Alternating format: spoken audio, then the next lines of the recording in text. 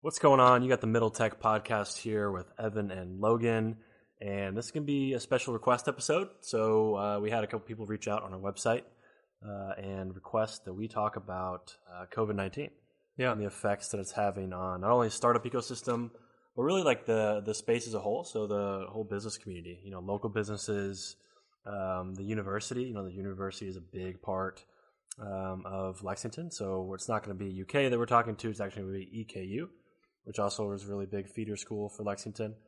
But yeah, we're going to spend some time talking about a couple of local effects that are happening around here. Yeah, so I thought it was pretty cool that we got a submission from our website. Shout out to Chase for requesting that we do an episode like this. And we wanted to kind of take a deep dive into two of the hardest hit industries, in my opinion, that are suffering from the effects of this pandemic. So we're diving in, like Evan said, we're diving into education, talking to a professor from EKU, and then we're also going to dive into the local restaurant scene and small business entrepreneur. So we're going to be talking to Bryce Anderson for that segment. Yep. So for education, we're going to be talking to my friend Tom Martin. I've known Tom for about 4 years now, 4 or 5 years now. I met him at Fuji. So he was involved in Fuji really early, hung around there, and I met him, and he's become a mentor for me, and we love going back and forth on education. We have I think similar opinions, but we also have very different opinions about education, and so we like to talk to each other about that, and sometimes it turns into heated debates, which is good. And it's fun. So with Tom, we're going to talk about just how he's been experiencing changes. He's a professor at EKU and is head of their economic development and entrepreneurship and innovation there, and so we wanted to just sit down with him and understand what it's like to have to immediately transition from going to campus and teaching these students in person to now all of it's pretty much Zoom, which has been nuts for him. Yeah, I'll add this too before we dive into Tom's segment. So we got the perspective of a professor. I would love it if some of the students listening to this, if you guys shot us an email or DM'd us on Instagram or anything like that, if you guys give us the content to talk about, we'll talk about it. So if you're a student listening to this and you'd like to talk about your side of this and how it's affected you as a student, please reach out to us. We'd be happy to highlight some of those stories. And just to make sure that I get Tom's title right, just because I think it's important, very important. Yeah. Interim Associate Vice President for Research, Executive Director, Center for Economic Development, Entrepreneurship and Technology, Assistant Professor of Management, Department of Management and Marketing, and International Business at Eastern Kentucky University. So it's a very influential guy over there. Wanted to make sure we give him that. Yeah, absolutely. Good call. Because it's important. Cool. All right, let's go ahead and get into it.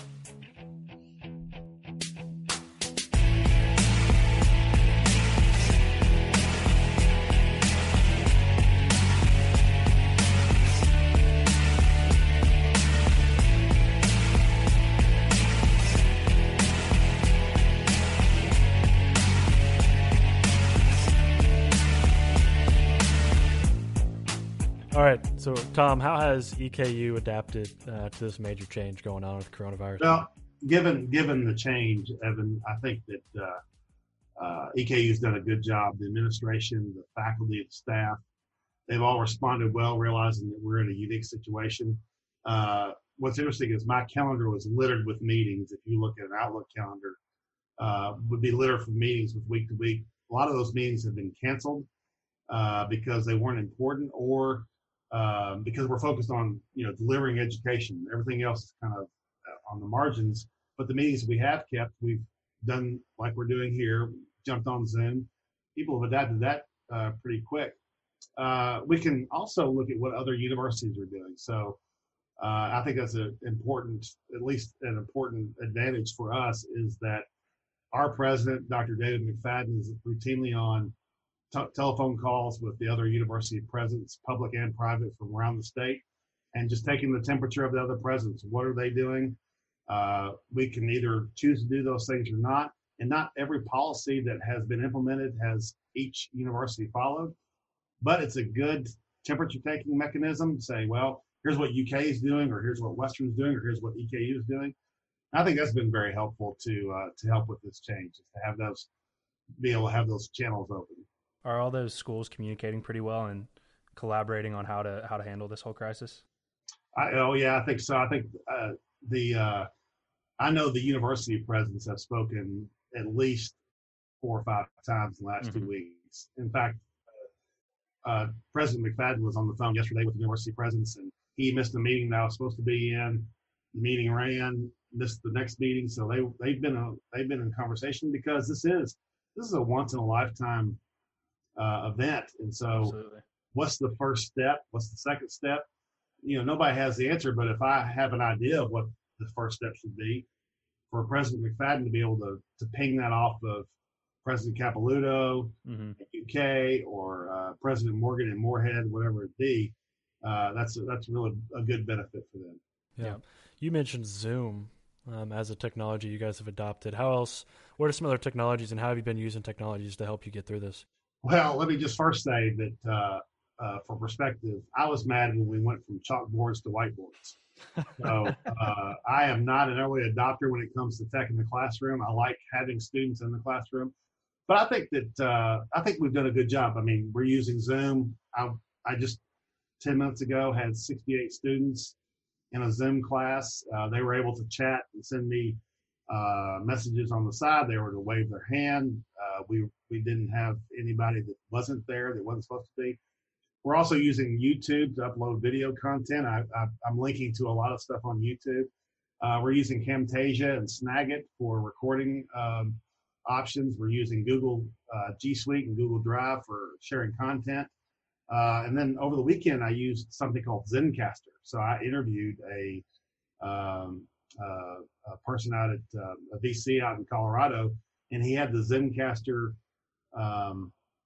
equipment. And so he said, well, I'll do the podcast, and then I'll email you the file. And that worked out real well. So there's EKU is using a lot of different tech, and I'm not even talking about the traditional eCampus delivery, because I'm sure they're using a whole bunch of other tech that I'm not even sure of.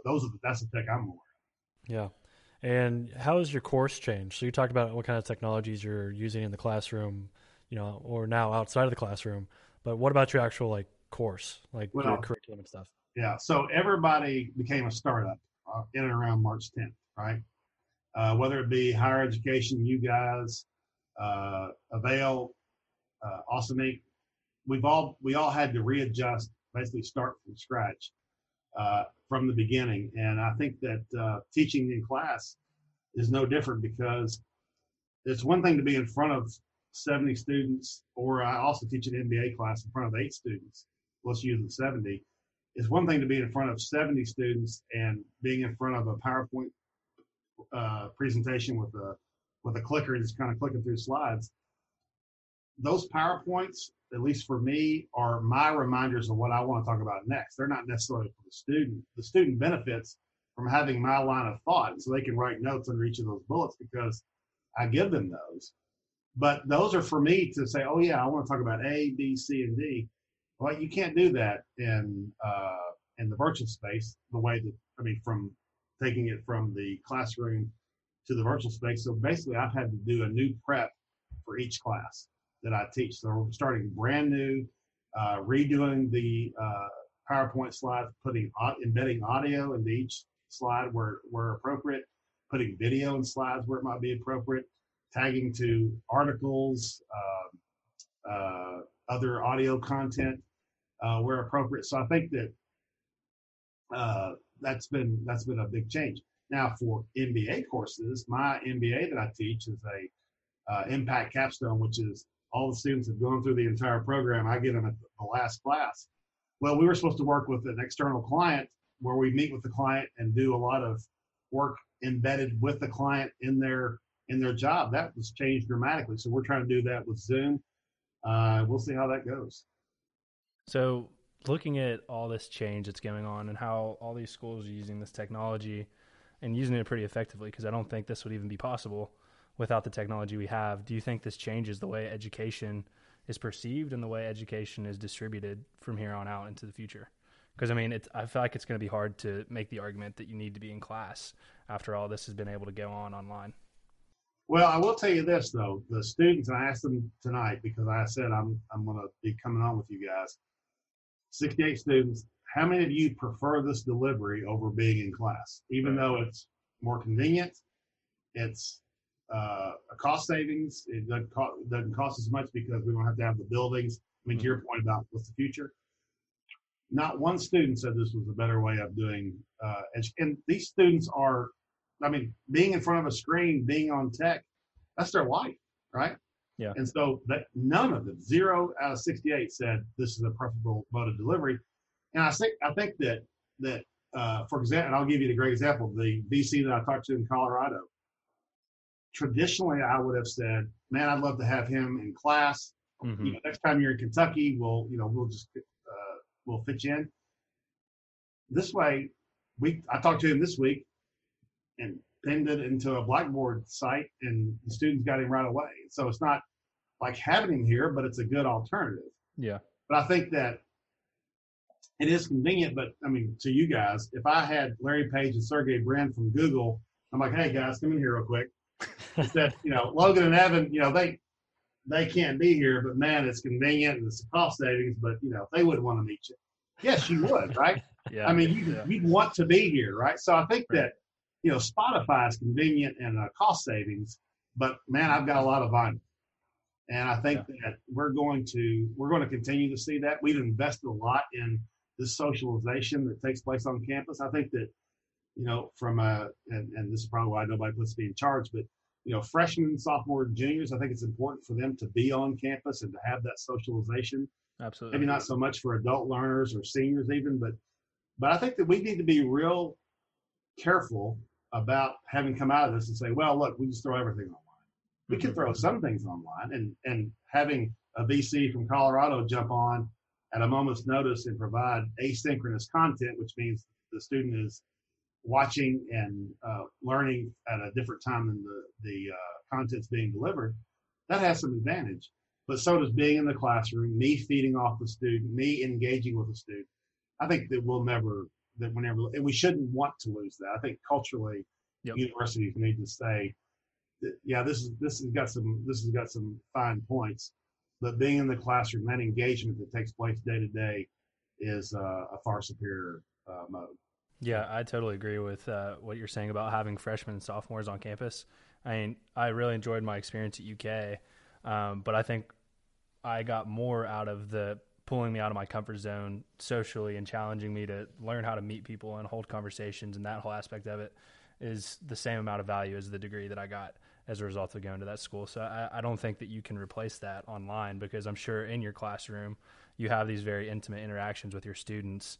It's a lot harder to have those online. Those moments don't present themselves as often. And intimate conversations that don't go well, right? If a student is doing poorly and you have that uncomfortable conversation, those conversations, you need to know how to be able to react to those conversations, adapt, and move on. Yep. And you go out in the real world, you've never had that opportunity, and someone gets down your throat about your poor performance, and you say, "Wow, I've never had that happen to me." That's not a good thing. You need to have that. And the consequences, guys, of what we do in the classroom relatively are low, right? If you get a bad grade in week 3, it's not like that we close up campus and say, "Well, Logan failed. Everybody head to the cars. We're heading out." No, you got 15 more weeks or 14 more weeks, whatever it is, to make up your grade, and we're there to piece you along the way. Mm-hmm. You do poorly in your job in week 3, and they're like, "We didn't really know if Logan was the right fit," and you do screw up, they're going to get rid of you. We don't do that here. And so I think there is real benefit to that, continually teaching, continually mentoring and coaching, that refined performance appraisal that we do in real time, where the consequences are, you got a bad grade in week 3, but we got 15 more weeks to improve upon that. That's a great perspective and a great point. Yeah. Well, I'm sure we could do a full episode just talking about education and your perspective as it relates to COVID-19. We should. Evan and I have had some conversations. Tom and I are always talking. Yeah, Evan's told me about some of your conversations and some of the critiques that you give him about. Evan likes to bash on the educational system every now and then, doesn't he? He does, and I like to correct him, so that works out real well. But I mean, Evan makes some good points, and Evan would not disagree about what you said about the experience of the being on campus. He doesn't disagree with No. that stuff at all. So I know what his opinions are, and I love to come back and make that case to you guys sometime. Yeah, we'll Absolutely. do it. Awesome, Tom. Cool. Thanks, man. Yeah, All we right. appreciate you coming on. Talk to you later. All right, guys. We hope you you got some insight into what the educational institutions are actually going through right now. We really enjoyed that conversation with Tom, and Tom, if you're listening, thanks for coming on and talking with us. It's been crazy to see the education part. Oh yeah, I have a brother who's in college right now, and just talking to him, I know you and I have talked a couple times about if they could go all online courses in the fall, it's going to be pretty crazy to see the amount of kids that either choose to just get a job during this time and wait until things get back to normal, or opt for a university that's cheaper but offers online classes as well. Or I was thinking about like the high school seniors. If I'm a high school senior and I'm about to go to college and I can't go on campus, then I'm not sure why I would go. Exactly. Yeah. If I'm paying the same prices. Yeah. I've got a cousin that's in Dave Herfel. I'll give him a shout out. He got a scholarship to go and cheer for Purdue. And I was actually wondering how that's going to affect him through all this. You've got that scholarship lined up, but there's not going to be football or basketball. There's not going to be anything for you to go and actually, exercise your scholarship for. So, and I feel bad for the professors because, I'm sure they love getting up in front of those students and teaching. Yeah. I speak to a couple entrepreneurship classes, and I did it both of those last couple of weeks, and it's just not the same. No, not at all. You can't feed off the energy. You can't get questions. I mean, we feel that when we do these Zoom calls. It's great to be able to do them during this, but the energy is just not the same. To not actually be able to shake someone's hand and sit here next to him and talk to him, it's a different feel. You can't read their faces easily. Exactly. So. Yeah. All right. So for this next segment, like I mentioned, we sat down with Bryce Anderson. So Bryce is somebody that's got his hand in a lot of different businesses here in Lexington, and businesses that have been affected pretty seriously through this pandemic. So Bryce is owner of Breakout Games. He is owner of Vinaigrette Salad Kitchens, and he is a franchisee of Orange Leaf Frozen Yogurts. So all businesses that are brick and mortar that have had to shut down due to this. So we got to talk to Bryce about how he's been dealing with that, some of the planning that's gone into it to try and make sure that his employees can make it through this time as well. And man, I would not want to be making those decisions right now. So I just hope that everything goes back to normal as soon as possible, so that entrepreneurs like Bryce do not feel this. Yeah. Do not feel this for too much. Yeah, I mean, they need people coming through the doors. And I was thinking, before you recorded this, what do you think you missed the most in Lexington as far as Keeneland restaurants, brick and mortar? Let's talk about the local restaurants. So, what are some of the places that I miss? Or what do you miss about going to these in-person places? Because I miss scootering over to Blue Stallion and having dads and sitting outside. Oh yeah, and just the atmosphere. Yeah. We got dads the other day. Yeah. Just picking up from the sidewalk. It's not the same. It's not the same. All right, cool. We're going to dive into this conversation with Bryce. We hope you guys enjoy. All right, we're sitting here with Bryce Anderson. He's a member of our startup community that's got some franchises around the community that are obviously being pretty heavily impacted right now by COVID-19. So, Bryce, thank you for joining us. It's good to be here. Yeah, how you doing through all this stuff? I mean, it's something that I've never experienced before. We started our first business almost 10 years ago, and this is by far the weirdest, most difficult thing we've had to figure out. But I think that's the case for everyone in the startup community or the multinational corporation. It's just unprecedented. Yeah. So for those of you who don't know Bryce Anderson, do you want to dive into your background a little bit, and then some of the companies that you're running currently? Yeah. So me and some friends started we started out with one frozen yogurt shop. So now we have multiple different brands, but in October 2010, we started a franchise Orange Leaf Frozen Yogurt in Lexington, Kentucky. And that grew to, we have a salad restaurant called Vinaigrette Salad Kitchen. And so we have 6 locations of those, and then Breakout Games, which is an escape room company. And we have 44 locations of that. So it's headquartered here in Lexington, and I do a lot of the branding, marketing, real estate, website, those type of activities for the different brands. Yeah. So obviously very brick and mortar type organizations that we were just talking there for a second. You pretty much had to shut down completely for this whole pandemic. So, I mean, when did you realize this is something very serious that is going to have a pretty drastic impact on all these businesses? I think in January, I did a little bit of travel and talking with our business partners. I mean, part of I think what it needs to be an owner and an entrepreneur is to try to look into the future and to try to make predictions on what might happen and to set yourself up for success by playing to those predictions. And it is something that we were talking about for a long time before it really hit. And so January is when it really started, as I began looking at what cities I was going to travel through and did they have Corona, especially coming back. So the end of January, I remember thinking, I'm really glad I'm not going through Italy. Yeah. And, but when it really started impacting us was the week of March 13th. And that was the week that the NBA shut down, NCAA shut down. And that's when our revenues really dropped. Before then, it hadn't affected really anything, but it seemed like it was coming. Yeah, I remember that week pretty clearly. I actually remember seeing you that week because I think that was the final time that Evan and I ate out together. We were at Vinaigrette for a Middle Tech meeting, and you passed by. But it seemed like that week just lasted forever because it was just one thing after the next. Like Keeneland got canceled, and then March Madness got canceled, and it was just kind of a surreal world there for about a full week of, oh my gosh, this is. And it just kept building. It just kept building and building, and then came to a head. Yeah. So put us in the head of somebody like you that owns restaurants. When all this started to take place, the first thing that goes through your head as a restaurant owner is what? How does this affect you immediately, and what went through your head? I mean, I think the first thing is how do we keep our place clean, and how do we keep our employees healthy and our guests healthy? Because you don't know if it's going to be something that's going to pass quickly, and we just need to make sure there's no outbreak in our restaurants or escape rooms, but it starts with the health and cleanliness. So we stepped those things up, made sure if there's anyone who is feeling at all sick that they should not come in, and we say that anyways. But we really each shift we would talk to people and make sure that there was no one there that wanted to still come to work but felt a little bad. And then immediately after that is obviously revenue, because revenue really solves a lot of problems in business. And if you don't have revenue, you don't have a business. We say if there's no revenue or profits, it's more of a hobby than a business.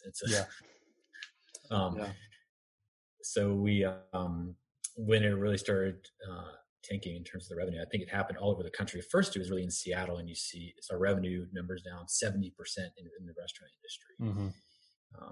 And OpenTable has some really good data about that if you're interested in looking at it, but they're tracking it by city, what the revenue differences are. And so once that started dropping, then we began to think, what do we need to do to give us the best chance of success when this opens back up, whether it's 2 months or 4 months or 6 months. And most of our decisions that we made once we saw the revenue start dropping were based on that. And so a lot of that's based around cash, a lot of that's based around the employees. And so we began closing kind of one-off locations, especially when it became state mandated. And then eventually for Breakout, we closed all our locations. Pretty much within a week, all of them were closed. Yeah. And then we closed 3 Vinaigrettes, but still have 3 left open, and we closed our Orange Leaf locations. Yeah. So, I mean, you guys we're going on a month now of this shutdown and this quarantine period. Yeah. What does this look like downstream now that stuff has been closed for a month and all these businesses are missing out on prime time for making revenue? You know, it's springtime, everyone's coming out again after winter. What does this downstream effect look like? And maybe to add to that, what does it look like now that we've got these disaster relief loans that are going out? Yeah, I mean, I think survival is the word that I think a lot of people are using. How do you survive to get to the end? No one's thinking about how do we make money during this time. It's really how do we continue paying the employees we're able to, and then how do we make sure the employees that we've had to furlough are in the best case, the best spot possible. Yeah. So I mean that the effect goes, customers lose confidence in going out and even being around other people, which leads to loss of revenue. And then you have a combination of state mandates that close restaurants. And so I think those do play into each other. And a lot of people are talking now when the government, federal government or the state government, when are they going to open the economy back up? Mm-hmm. But I think a big part of it is, when do people have confidence to go out and interact with people and sit shoulder to shoulder with someone that they don't know, or even with someone that they do know. Yeah. So that's really where it started. And then, and so now we still have 3 locations opened, and we're trying to basically make enough money to pay our employees. And then we've cut all future new projects that we might have been working on, our website design, those become non-essential. And so it cuts those costs. And so that hurts those other businesses that do that type of work. Mm-hmm. And then obviously landlords is a big deal. Yep. When you have revenue that's half of what it normally is. And in the restaurant industry, especially, your margins are so small. And so no restaurant can really do great on half the revenue they're used to. And so then paying rent becomes really hard. So you have a lot of difficult conversations with landlords. And then landlords have to have difficult conversations with their banks. And then banks have to have difficult conversations with the regulators. Mm-hmm. And so you are seeing a cascading effect that I think you're going to see in every industry. Yeah, I think you painted a really good picture of the whole waterfall of how the economy works in general. Just, how if you're a business hiring somebody to redesign the website, that flows down when you have to cut that project. And then before you know it, it's spreading all over the place. And when it's on this massive scale in the way that our economy works, it pretty much shuts down the entire country and the entire way that we operate. Yeah. And I think this is where the long-term investment and relationships do matter a lot. Mm-hmm. We've tried really hard to engage with our landlords as we go through this, and engage with our contractors as we go through this, instead of saying, we're not paying you anymore, we'll see if we ever work together again. Really involving and having, because it is people, we're people running the business, and they're people running their businesses. And this is where, when you've worked with someone for 5 years, you can talk like friends, and the goal is that we both come out on the other side of this. And so how do we make sure that happens? Mm-hmm. And when you have a lot of people having that type of conversation, it allows you to increase your chance of success on the other end. If you have people being really protective and saying, we got to do what's best for us, I'm not going to engage in a conversation with you, I think that's when you start to get into a war with people.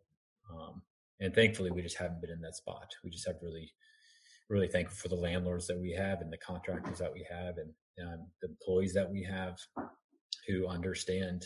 And it's the hardest thing to furlough people. Furlough our friends, furlough people that have worked with us for a lot of years and given a lot to our companies. And, it's obviously it's not personal, but it just affects you personally. It affects us personally. So it's been a hard thing to do things that we, hate to do.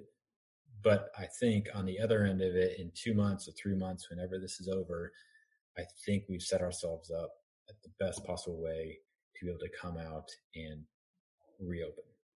Mm-hmm. So that's the whole goal, in making decisions quickly and furloughing quickly and closing locations quickly.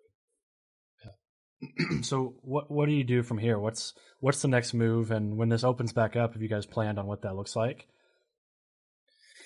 Yeah, I think there's so much unknown. There's two factors, I think, in this whole equation. One is the depth of the virus and how many people get it, how many people die. And that's a catastrophe. And I think that's where the medical community is really working. And that's to flatten the curve, is to decrease the depth.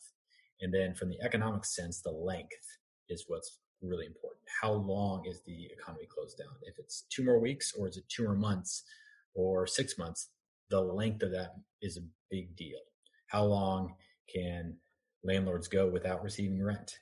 Mm-hmm. And that depends on how long they can go without paying their loan. And so I think that's what is really hard in the unknown, even with the stimulus packages.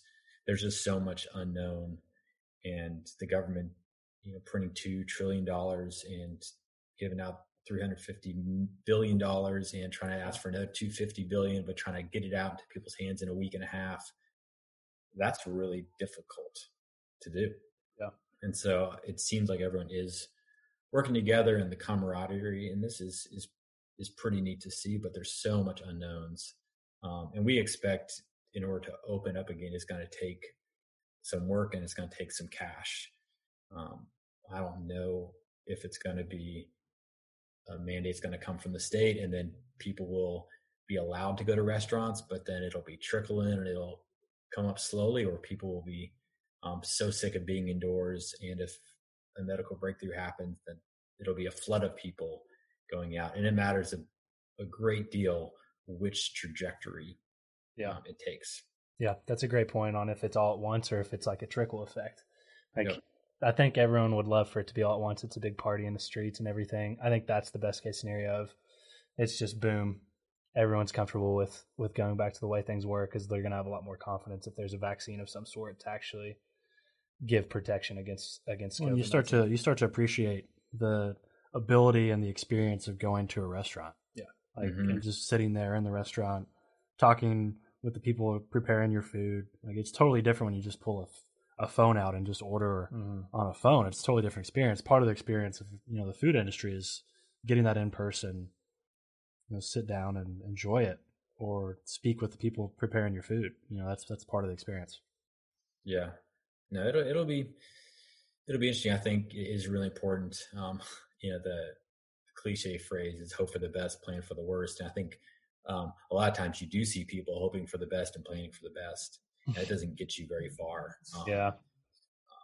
If it takes off and in a month we're blowing and going, that is great. But that is not what I'm expecting. I'm expecting it to take some time. I think the confidence levels need to be high, and even if revenues go from being down, I think restaurants are like down 40 to 60%, depending upon the restaurant. For those that are open, for those that are closed, it's zero, obviously. Yeah. To go to being only down 20% is not great. Yeah. So it'll be really interesting. Luckily, we just have a really good team, and we have a good group of owners who we get to talk through this, so I don't have to make this decision all on my own, which is really helpful.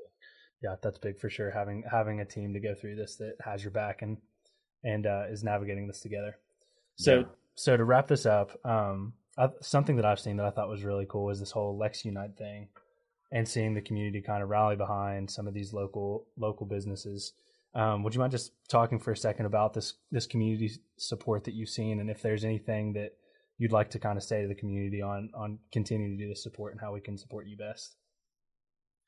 Yeah, I think it's interesting, like what people's priorities should be. And I think a lot of times people either insulate and just try to protect themselves. But I think that is a step in the process. If you don't try to protect what you have and think about how do we open up in the most successful way in 2 months, you have a lower chance of actually opening, and it's not good for you, your landlords or employees or the community. So I think taking a step to take inventory of what you have and what you need to do, but then begin looking at how you help others. And I think we're kind of at that stage now that things have been closed down for 4 weeks. And there's some really, really cool things. The YMCA opening up to take care of the child care for all the healthcare workers was a big deal. And so Vinaigrette, we're bringing salads to them multiple times a week That's awesome. The people babysitting those kids.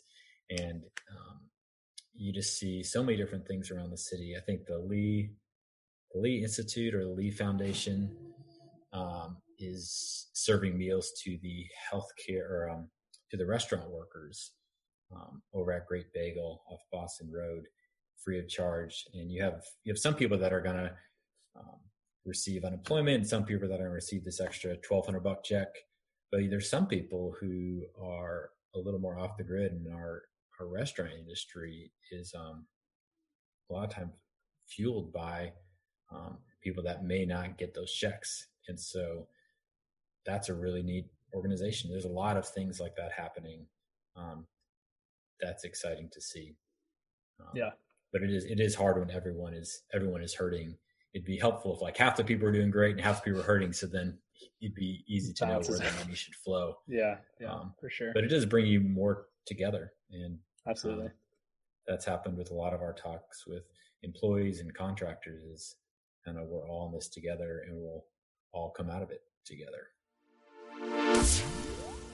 All right, guys, we hope that conversation with Bryce gave you some insight into what entrepreneurs who own these brick and mortar establishments are really going through during this time. These establishments that just cannot function when the economy is not actually open.